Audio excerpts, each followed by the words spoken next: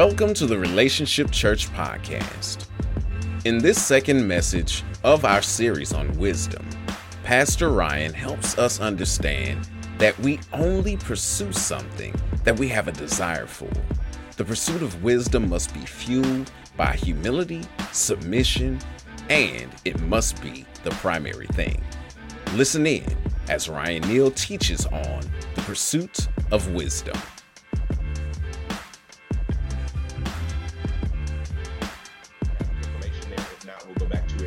We're going to talk today about the pursuit of wisdom, the pursuit of wisdom, the pursuit of wisdom. And we're going to go into Proverbs chapter number 2. You can go there now, but just go ahead and put a finger there for the moment because we're going to do a quick recap. Last week, we talked about week 1 was the fear of the Lord is the beginning of knowledge. The beginning of wisdom or the beginning of knowledge and the call to wisdom or making known the importance of wisdom was what we talked about in week 1.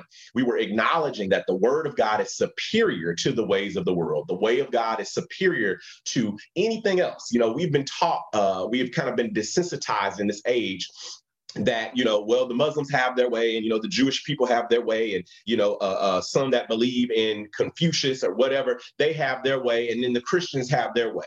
Well, that is not what we believe. It's not to put down anybody else or anyone else's way of thinking.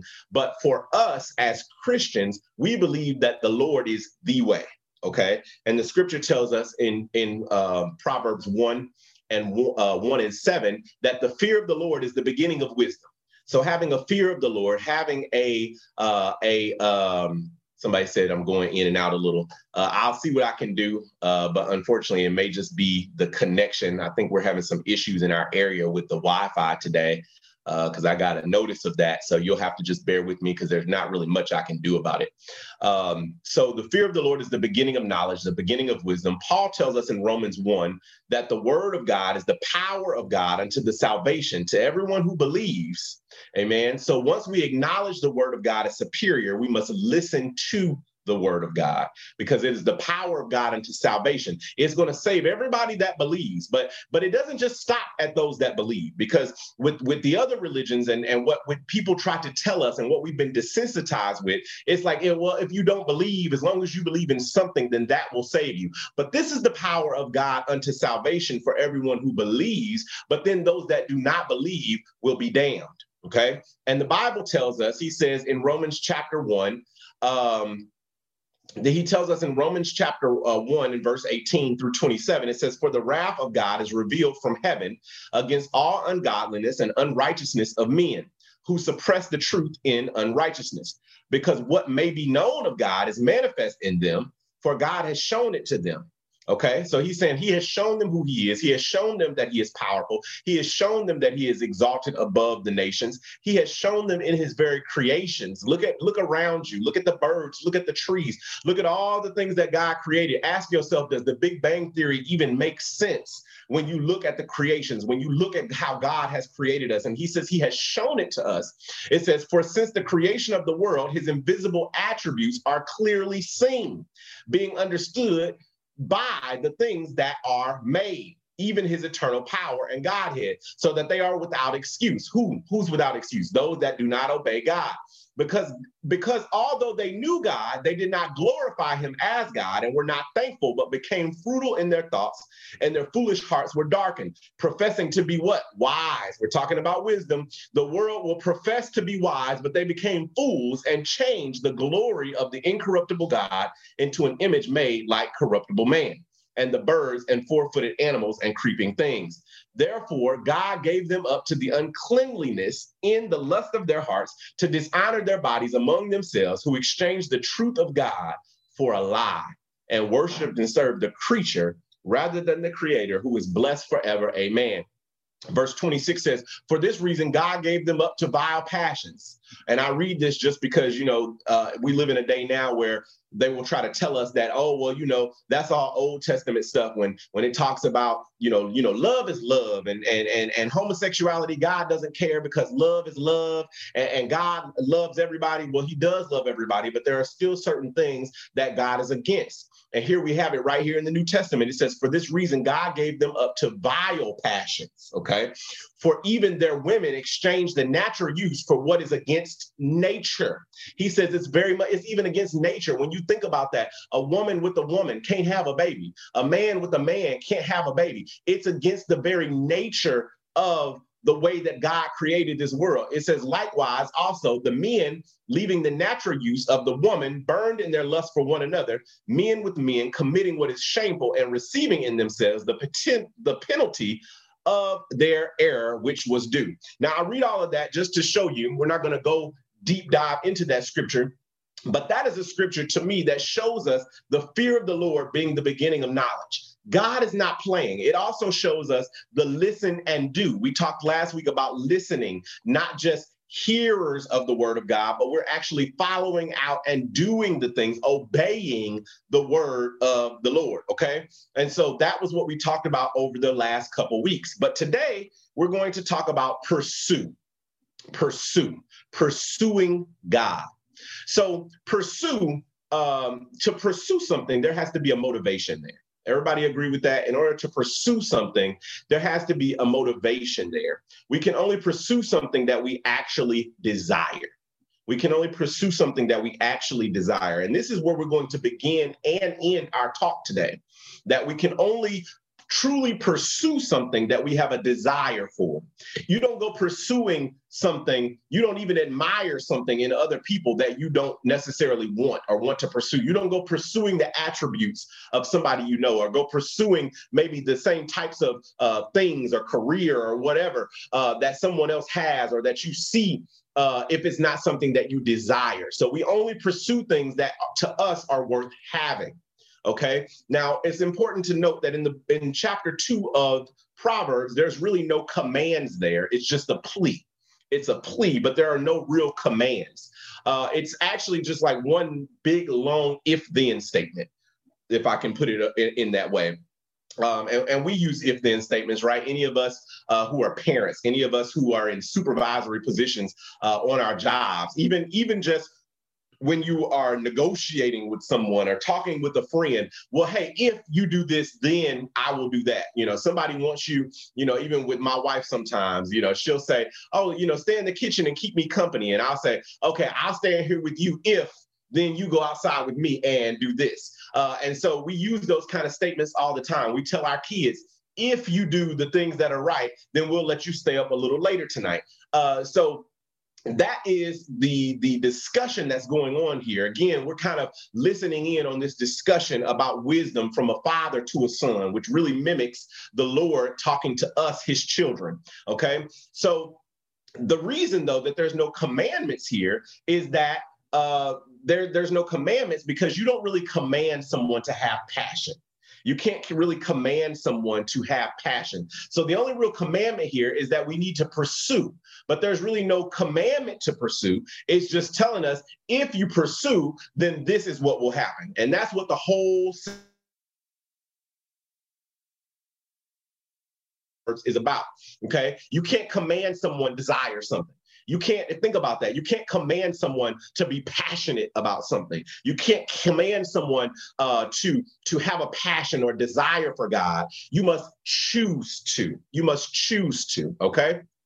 So we're going to go here into Proverbs chapter number 2, verses 1-4. I'll read it to you. He says, my son, if you receive my words and treasure my commands within you. Again, he says, if you receive my words. He doesn't say you better receive my words and treasure these commands that are within you. So listen again, my son, if you receive my words and treasure my commands within you. Verse 2 says, so that, or if you incline your ear to wisdom and apply your heart to understanding. And then verse 3 says, yes, if you cry out for discernment and lift up your voice for understanding. Verse 4 says, if you seek her as silver and search for her as hidden treasures. And then we'll get into the then. What happens with all of these if you receive my words, if you incline your ear, if you cry out for discernment, if you seek it as silver, then he says then, and we'll get to the then. But first we want to start with the if. He says, my son, if you receive my words and treasure my commands, 4 if statements used to passionately call the son to pursue wisdom. Used to passionately call the son to pursue wisdom. Okay. And we're going to talk about this pursuit first. We're going to talk about these ifs, the pursuit of wisdom. And what does it mean to pursue wisdom, and what is it fueled by? So there's three things. The pursuit of wisdom is fueled by humility. The pursuit of wisdom is fueled by submission. And the pursuit of wisdom must be primary, or your chief concern. Okay. So let's go into that. The scripture tells us that the pursuit of wisdom is fueled by humility. We have to see that it says here, it says, my son, if you receive my words, in order for us to receive something from someone, we have to understand that it's something that we do not have. And he says, and then I want you to treasure my commands within you.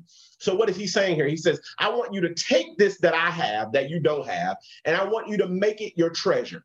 So in order for you to understand the importance of receiving these words from the Father, or receiving these words from God, and treasuring these things, treasuring these commands that he gives us, you have to give up whatever it is that you're treasuring. You have to give up whatever it is that you have, humble yourself and says, he has something that I need. I've got something I need to get rid of. I am not sufficient within myself, and I can do this, at least not well, on my own. Okay? He has something I need. And in addition to that, I've got something that I need to get rid of that's not working for me. I am not sufficient, and I cannot do this well on my own. What is this? This is life. I cannot do life. How many of you have gotten to a point? You can put it in the chat. How many of you have gotten to a point where you realize over and over and over again that you get to a point where you think you can do it on your own? You've cut out the regular devotion. You've cut out the regular time with God, and you think you got it.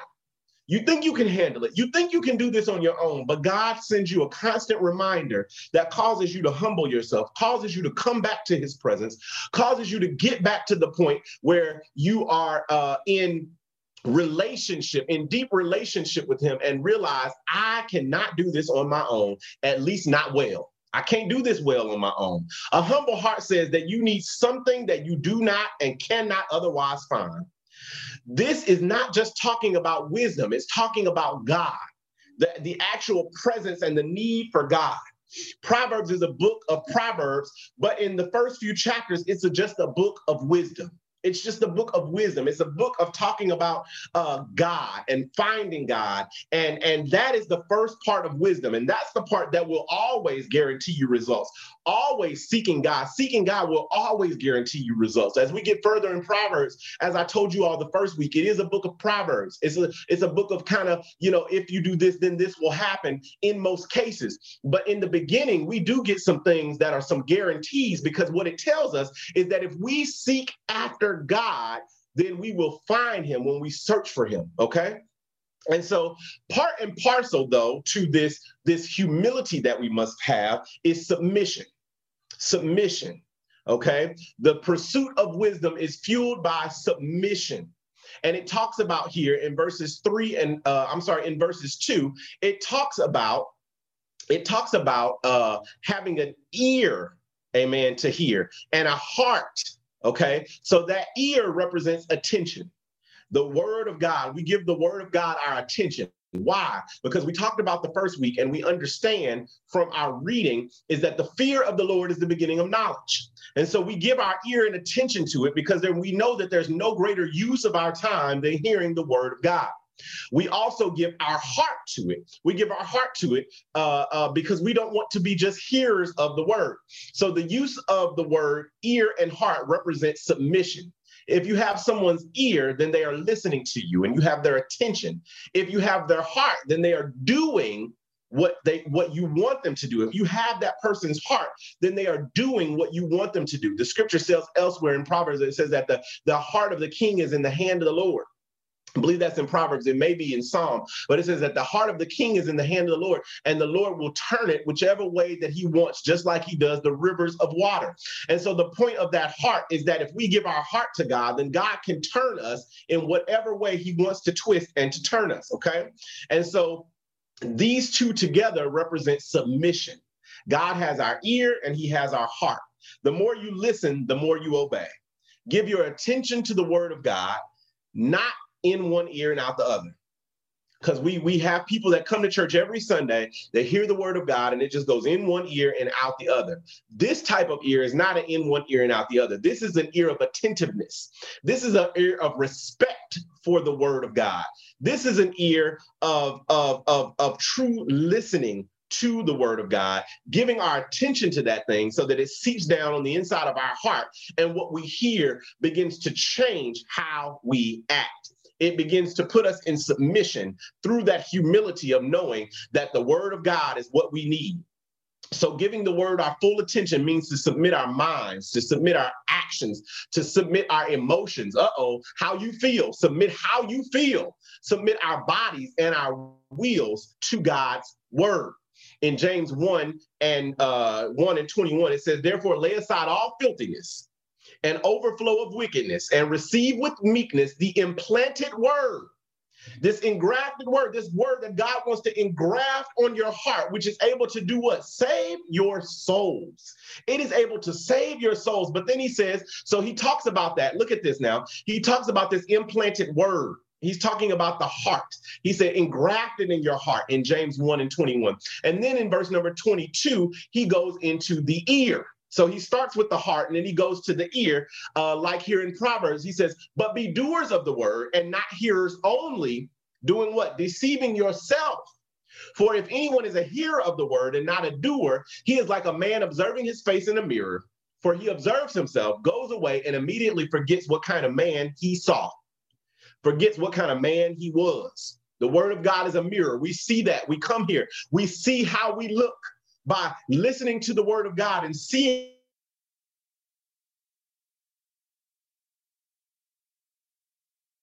the word of God. But he says, if you just hear the things that you needed to change, then you walked away. You walked away and didn't do anything about it. And verse 25 says, but he who looks into the perfect law of liberty and continues in it is not a forgetful hearer, but a doer of the work. He is one who will be blessed in what he does. So we need to not just hear the word of God, but the pursuit of wisdom is fueled by submission to the word of God. Okay. After that, we have to understand that the pursuit of wisdom is our primary goal. It is our primary goal. We cannot put anything in front of this pursuit of wisdom or this pursuit of God. The pursuit of wisdom or the pursuit of Christ must be the greatest priority in our lives, okay? We must seek it like someone looking for something in their home. You ever lost something and you were about to do something else, but you realize that you lost something. So you stop everything that you're doing and you go look for that thing that you lost. You look for it like something you've lost, and you must find this thing, and we have to continually do that. That is how we must seek after God. We have to seek after him like something that we have lost and something that we are looking to find. We'll talk about how we do that and how we make sure to constantly do that with passion and persistence. We'll talk about that toward the close. But for now, what I want you to understand is that, like the scripture tells us in Matthew 6 and 33, we have to seek first the kingdom of God and his righteousness. This is also the theme, that's Matthew 6 and 33, but that's also the theme of Matthew 13 and 44, when Jesus tells them, again, the kingdom of heaven is like a treasure hidden in a field, which a man found and hid, and for joy goes and sells everything that he has to buy the field. We have to be willing to give up everything that we've got to go after God, to go after wisdom. Like he told the rich young ruler, he said, one thing that you lack, sell everything that you have, give everything up. And the Bible says he went away sorrowful because of the fact that he had much possessions. He viewed himself, at least, as having much possessions, but the Bible tells us that he was rich. So he had something, and he was holding on to whatever it was. But God knew that whatever he had his heart. And so God required him to give it all up in order to follow him. It's not that you can't have anything following God, but you can't allow anything to take hold of you other than the taking hold of the pursuit of God and letting that be your primary thing. We have to be willing to give all that we have and to go after God with our whole heart, okay? But this is the thing that I love about God. God's pursuit of us God never requires us to do anything that he doesn't do. And so when we go again into Matthew, there's a lot of pursuit in Matthew. So this is the third time we're talking about pursuit in Matthew. But in Matthew 18 and 12, just going to take a quick pause for the cause here and make sure you understand that God is telling you to pursue him as primary. But look what he did for you. He says, what do you think? If a man has 100 sheep and one of them goes astray, does he not leave the 99 and go to the mountains to seek the one that is straying? And if he should find it, assuredly I say to you, he rejoices more over the one sheep than over the 99 that did not go astray. Even so, it is not the will of your Father who is in heaven that one of these little ones should perish. He gave a similar imagery when he talked about the prodigal son. And we have all been a prodigal son at some point in our life and needed to come back to God. But the thing that I love about God is that he will drop everything that he's doing, hallelujah, to take a step toward us. The old song used to say, if you take one step, he'll take two. The pursuit of God, the pursuit of God. We want to continue to pursue after God because he does the same thing for us. Jesus seeks us. He gave his very life seeking after us. And likewise, the pursuit of wisdom or the pursuit of Christ must be our greatest pursuit in life. If you are not pursuing wisdom, if you are not actively pursuing wisdom, if you are not actively pursuing God, I'll tell you right now, you are gaining foolishness. There is no halfway or no half truth. Your flesh is fed all day long by accident, whether you want it fed or not. Your flesh is fed all day long. But the only way to feed your spirit man is to seek after God. Your spirit man is only fed on purpose. It does not happen on accident. This pursuit of God only happens on purpose. You don't just fall into the habit of pursuing God. And we're going to come back there in a moment. But let's go first and talk about the then. Okay, the then, because there is a reward that we get. And our first then is the reward of pursuit. And the first question we kind of have is it worth it? Is it worth it? Because there's so much that comes in following the narrow path that we talked about a few weeks ago. There's so much work sometimes that it takes into doing the things of God, because we know that the world is following the wide path, that easy road that is wide but leads to destruction. But we're trying to stay on what the old folks used to call the straight and narrow. We're trying to enter in through the narrow gate and continue on the narrow way. And the first question that we begin to have is it worth it? And so this is where we get to the reward of the pursuit that we talked about in the first few verses, in verses 1 through 4. So in verses 5 through 7, he tells us, then you will understand the fear of the Lord and find the knowledge of God. Let's just stop right there. So there's the first four ifs. We talked about the first four ifs, but then he gets to the then. And he says, then you will get a big car and have a big fancy house and have everything you ever wanted. No, then you will, your finances will increase and your retirement will go through the roof. No, he says, if you pursue God, if you pursue wisdom, then you will understand the fear of God. You will understand why it's important to reverence God. You will understand and become in relationship with God through this healthy fear or through this reverence for God and for his word. And it says, and then you will find the knowledge of God. Let's just stop right there. If there were no other rewards that came with it, and let me tell you, there are. But if there were no other rewards that came with it, wouldn't the pursuit of wisdom leading to knowing God be worth it? Wouldn't it be worth it? I want your real answers. Type those. Wouldn't it be worth it? If the pursuit of wisdom, if all of those ifs, if all of that narrow path, if all of those things that we were pushed or persuaded to do in verses 1 through 4, if all it led to was the pursuit of wisdom leading to knowing God, wouldn't that be worth it enough? What better reward? Hallelujah. Because in verse 6, he says, for the Lord gives wisdom. From his mouth came knowledge and understanding. He stores up sound wisdom for who? For the upright. He is a shield to those who walk uprightly. Is there any better reward than knowing God? Thank you, Jesus. God, we thank you right now for the knowledge of you.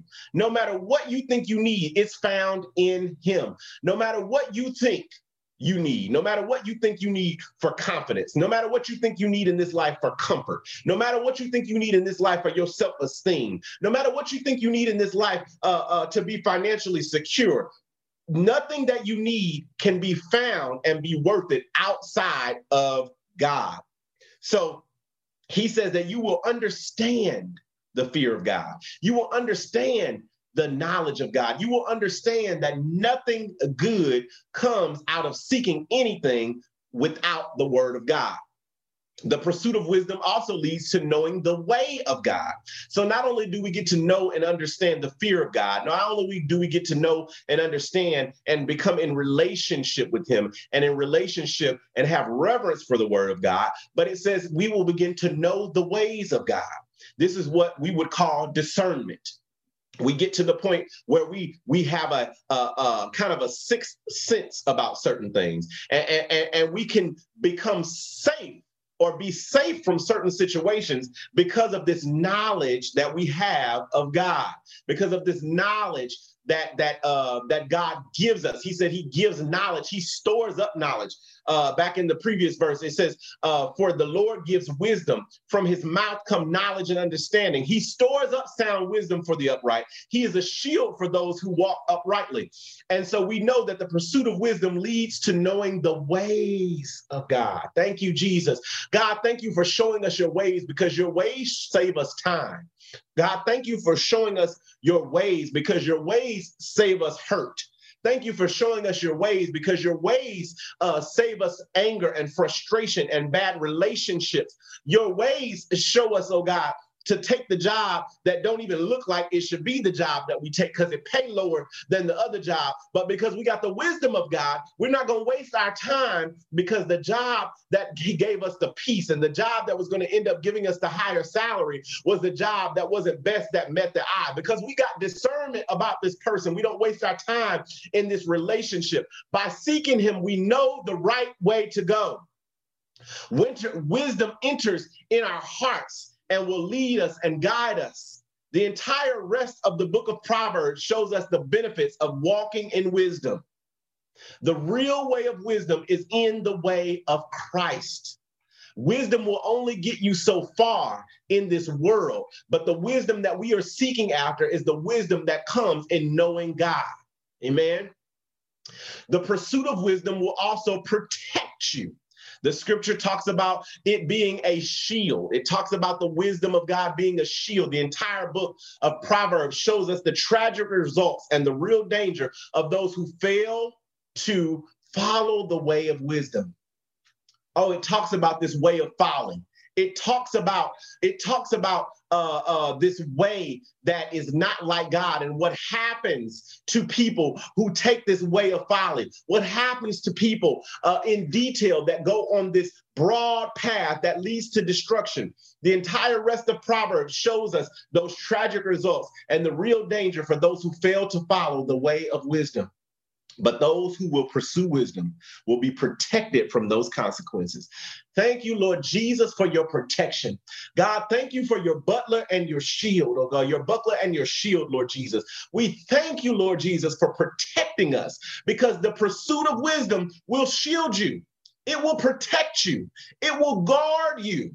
It will watch over you, and it will deliver you. It will protect you from evil people and evil paths. What wisdom won't get you in the natural eye, what wisdom won't get you with regular discernment that comes even in the spirit, you will get with this protection that God will provide you, because he said that he is our rear guard. He is protecting us. He is watching over us. When we walk in this way of wisdom, when we walk in this way of God, then we are walking with a shield. Hallelujah. This shield of faith that the Bible gives us. The Bible tells us that we have a sword, and that is the word of God. But we've got the shield of faith that comes in walking in wisdom and in pursuing wisdom. In pursuit of wisdom, it will protect you. Amen. Now, I want to go back. All right. I want to move forward. But what I want to talk to you about now is, how do we get to this? So we've got the if. If you pursue wisdom, then you get these promises.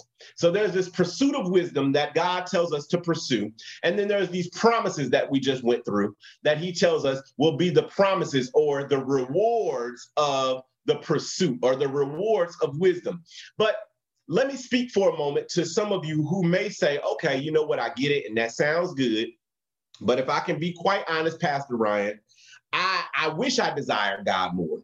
I wish I had the desire to get up earlier so that I can spend some time in his word. I wish I had the desire to seek out wisdom and seek out the things of God. But I'm in a position where I don't really feel like seeking God. I don't really feel like praying. I don't really feel like honoring God. Yes, I know he's God. Yes, I know that his will, that he should be exalted among the world. And I know that he should be exalted. I know that I have this fear of God. So I understand this reverence for him. I understand that he is the only true way, but my heart's just not there. I just don't feel this thing. Well, let me speak to you for a moment as we close. How to desire wisdom. How to desire wisdom. And in that, desiring Christ. Okay. First thing I want to do is I want to go back and explain to you that the failure to actively pursue equals the decision to fail. The failure to actively pursue God, pursue wisdom, pursue Christ is the decision to passively fail. Okay. What do I mean by that? If you do not go hard after God, you will passively miss him. Let me break that down for a minute. I told you all a few moments ago that we have to feed our spirit man on purpose, but that our fleshly man is fed every single day. Now, we're in a pandemic now, but I want to give you an example. I want you to think back before the pandemic. You go to the mall and you walk in the mall, man, woman, whoever you are, and you see a man or another woman, let's say a woman, and she's got on a dress that's cut a little too short. And maybe you're married, maybe you're not married, but we're all human either way. And you see that this woman has got some nice, beautiful long legs. Or you see that this man with this cutoff shirt and this low-hanging V-neck has some big muscles. And you bet he got a six-pack. And your mind starts to wonder, your flesh is being fed. You walk a little bit further and you go into a store and they playing your jam. It's Destiny's Child back from before you got in church, or they're playing, your old school cut from back when you used to listen to music that didn't have nothing to do with God. And they're playing, I don't know why this comes to my mind, but they're playing the old school drama, the drama song. From that group. I can't remember the guy. I guess the guy's name was Drama or whatever. They're playing whatever a song it is that takes you back. And you just get to kind of, tapping your foot and singing that song. And that song ain't talking nothing about God, but it took you back. Your flesh is being fed. It's talking about things that don't build you up spiritually, but things that tear you down. Not to mention the things that you may actively do and the music you may actively listen to and the movies you may actively watch. That tear you down in God. But the point of all of this is that whether it's purposeful or whether it's accidental, there is always constantly something that is trying to tear you down spiritually and feed into your flesh. Okay? So let me give you a real world example of that. The world feeds your flesh all day long. And unfortunately, the results are tragic. First of all, sin, let me make it clear, sin keeps us from pursuing God, but pursuing God keeps us from sinning. I'll say it again. Sin keeps us from pursuing God, but pursuing God keeps us from sinning. So the best way to fight sin is not to stop sinning, although we need to do that, but the best way to fight sin is to start pursuing God.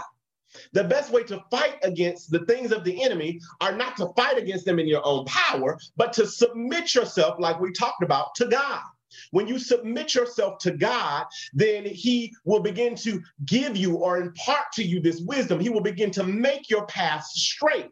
I don't care if you don't feel it. I don't care if you don't feel like it. When you begin to seek after God, then that is the best way to fight against sin, because although sin will keep you from pursuing God will keep you from sinning. Somebody ought to say amen right there. Hallelujah. That pursuing God will keep us from the things of this world. But the thing about it is that the desire is the result of seeking, not just the motivation for seeking. So the desire of seeking comes from seeking. So the desire is the result of seeking, okay? We seek God, and then the result of that is the desire for God. It's not just the motivation for seeking. Yes, when we have a desire to seek God, that is motivational, right?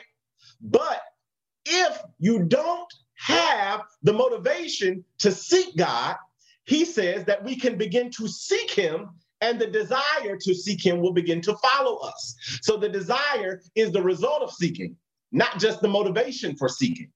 So we have to get to the point, and we have to get to the place that when we don't feel like seeking God, that we just seek him anyway. I don't care that you don't feel like seeking him. The desire is the result of seeking. So when you don't feel like seeking, you seek. And then when you have the desire to seek, then that gives you the motivation to seek him more. So we cannot wait to pursue God until the desire comes. We've got to pursue him. We've got to seek him, and the desire will come. The desire often flows out of the pursuit. The desire often flows out of the pursuit. I've given you guys this example before, but I want you to think for a minute. When you get sick, what is one of the first things that go? Your appetite. One of the first things that go when you are sick is your appetite. And so then what happens? Many times we don't have an appetite, but if you've got a good somebody taking care of you, or if you just got the sense yourself, you say, you know what, I need to eat something. Why? Because even though you don't feel like eating, because the illness that has got your body, the illness that's got your body is zapping your appetite. And when it zaps your appetite, you have no desire to eat. But here's the key. If you don't eat, it's difficult to get better because your body needs that nourishment. Your body needs that soup. Your body needs those crackers. Your body needs that juice. Even the doctors tell you, in addition to the medicine, whatever they might have you on, what do they always tell you? Push the fluids. Get something in your body. But we don't feel like it. I don't feel like eating. I don't feel like drinking. I don't have a desire because why? I'm sick. I just want to lay here. I just want to nurse my wounds. I just want to sleep. I don't want to put anything nourishing in my body. But what is the answer for that? To sit there and not eat and just wait until one day I feel like eating? No, that's a recipe for disaster. The answer to it is you eat anyway. And as you begin to eat, your desire for food begins to return, because that food that you eat that nourishes your body begins to strengthen your body. And then as your body begins to be strengthened, then it begins to go back into its regular rhythms, and it begins to go back into its regular way of doing things. And it begins to go from a sickly body to a healthy body. And in a spirit, man, when we don't desire God, we've got a sickly body. When we are in a place where we don't desire God, we've got a sickly soul. And so the answer for that is not to just sit there and wait until you feel like it, but the answer for that is to seek him when you don't feel like seeking him. The Bible says that he is a rewarder to those who diligently seek him. Hallelujah. Even when you don't feel like you completely find God, if you just begin to seek him, he said, I will pay you rewards. I will pay you dividends because you're seeking. The command isn't to find God. The command is to seek God. And so when you obey the command to seek God, he said, I will begin to reward you as you find me. You ain't got to find me to begin to reap the benefits. You don't have to find me or understand everything about me. You're never going to understand everything. But if you make up your mind to diligently seek me, he says, I will reward you for seeking me. And one of the rewards for seeking him is that you want to seek him even more. One of the rewards for seeking him is that you begin to have a desire for him. You begin to have this desire to pursue him. And then now, guess what? Nobody is giving you a command like we talked about. The Proverbs 2 has no commands. It's got an if-then. And God said, if you will seek me, you will find me when you search for me with all your heart. If you will seek me, then I will reward you. If you will diligently search after me, then I will reward you, because I am a rewarder of those who diligently seek me. In other words, we must pursue God by faith, believing that no matter how we feel, I don't care how you feel. I don't care if you don't feel like getting up. I don't care if you don't feel like praying. I don't care if you don't feel like putting God first. I don't care if you don't feel like reading the word of God. I don't care if you don't feel like scripture memory. I don't care how you feel or what might appear to be true. Pursuing him is always worth it. Just like eating good food only happens purposefully. When's the last time you heard somebody say, I accidentally went on this diet and lost 30 pounds? You know, I accidentally ate real healthy over the weekend while I was on vacation. And, no, you don't hear that. Because eating healthy food requires planning. It requires attention. It requires doing it over and over again so that it becomes a part of your habits. So if you need to eat healthy because your health is bad, and believe me, you do, whether you think your health is good or not, even in the natural, you need to eat healthy. And so when you need to eat healthy, whether you feel like eating healthy or not, whether you feel like eating healthy or not, you've got to do it. And you've got to do it. It only happens on purpose. You didn't accidentally eat healthy. You didn't fall into a diet and lose 30 pounds. You didn't mess around and end up in a healthy eating lifestyle and end up gaining muscles and getting a six-pack on accident. No, it came because you planned it and you said, I don't feel like eating carrots and broccoli. I don't feel like eating grilled chicken. I feel like eating mac and cheese. I feel like eating these things that are not healthy. I don't want grilled fish. I want it fried. I want the cornbread breading, and I want it spicy, and I want the hush puppies, and I want the mashed potatoes, but instead I'm going to grill it, and instead I'm going to eat some broccoli, and instead I'm going to go do some push-ups, and instead I'm going to go take a jog. Why? Because I know that these are the things that I need to do to look the way that I want to look. I know that these are the things I need to do to avoid the surgery. I know that these are the things I need to do to avoid the unhealthy pitfalls and to lower my blood pressure and to get off of whatever it is, a medical plan that they're putting you on or whatever medication that it is. And whether you feel like it or not, you do it. It doesn't happen on accident. And you are not going to feed your spirit man on accident. It only happens on purpose. Oh God, give us a desire for you. But God, before we even have the desire for you, God, I pray right now that you would give us the wherewithal to push when we don't feel like it, to push where there is no desire. Because the thing about it, and what I want to leave you with today, is a concept that I'm borrowing today from chemistry. And it's borrowed by psychologists. And what it's called is activation energy. Activation energy. And from a chemistry standpoint, activation energy is the minimum amount of energy that is required to activate atoms or molecules to a condition in which they can undergo chemical transformation or physical transport. Let me read it again. I want you to listen to this. Activation energy is the minimum amount of energy that is required to activate atoms or molecules to a condition in which they can undergo chemical transformation or physical transport. So transformation. So even if you don't understand atoms and molecules and all that kind of stuff, I don't, okay? But what I want you to get here is that it's the minimum amount of energy that's required to activate transformation or movement, okay? Activation energy. What does that mean for you? What does that mean for me? It means that there are going to be some times where you need to apply some energy, whether you feel like it or not. You're going to have to apply some energy to a situation to get you moving. You've got to do some things that you don't feel like doing to get you moving. And once you get in that momentum, once you get in that flow of things, then you will begin to keep moving. That transformation or that physical transport, as it talks about in chemistry, it will continue to happen. But there's a minimum amount of energy that you've got to apply, that you've got to push sometimes. You don't feel like doing it. You don't feel like praying. You don't feel like getting down on your knees. You don't feel like getting out the word of God. You want to watch the TV show. You want to watch the sitcom. You want to do your own thing. You want to hang out with friends. You want to stay on the phone. But no, you have got to apply even a minimal amount of energy to activate yourself, to begin that transformation, to begin that movement toward all that it is that God has called for you to be. But here's the good thing about activation energy. It's only required for activation. Because once you get to the point where you get in a flow, then that activation energy, that bigger amount of energy that it took to get you started, you don't have to have that to keep you going. But see what the enemy will do to you, and some of you have been here and you wonder why you get into a flow of things and you get into a situation where you are constantly sold out to God and you are constantly praying and you're constantly seeking God. And then all of a sudden you backtrack. Is because what happens is the enemy does everything that he can to interrupt your momentum.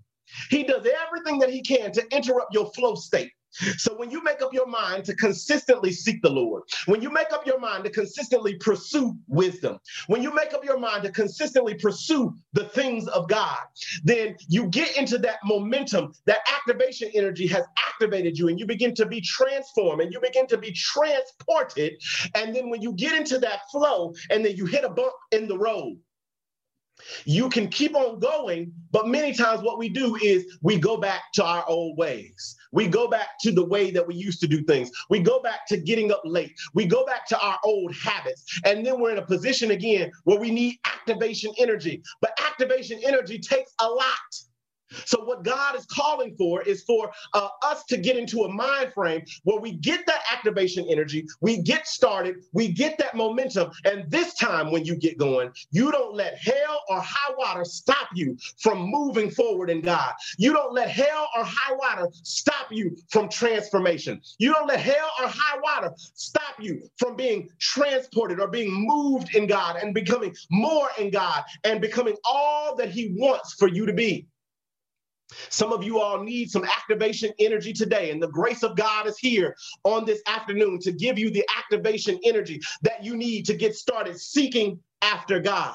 The activation energy is here. The grace that you need is here today for that activation energy to get you forced back into that momentum for seeking after God. Oh God, you are my God. Early I will seek you. My soul thirsts for you. My flesh longs for you in a dry and thirsty land where there is no water. God, we want you more and more. We want you more and more. Hallelujah. God, we desire you.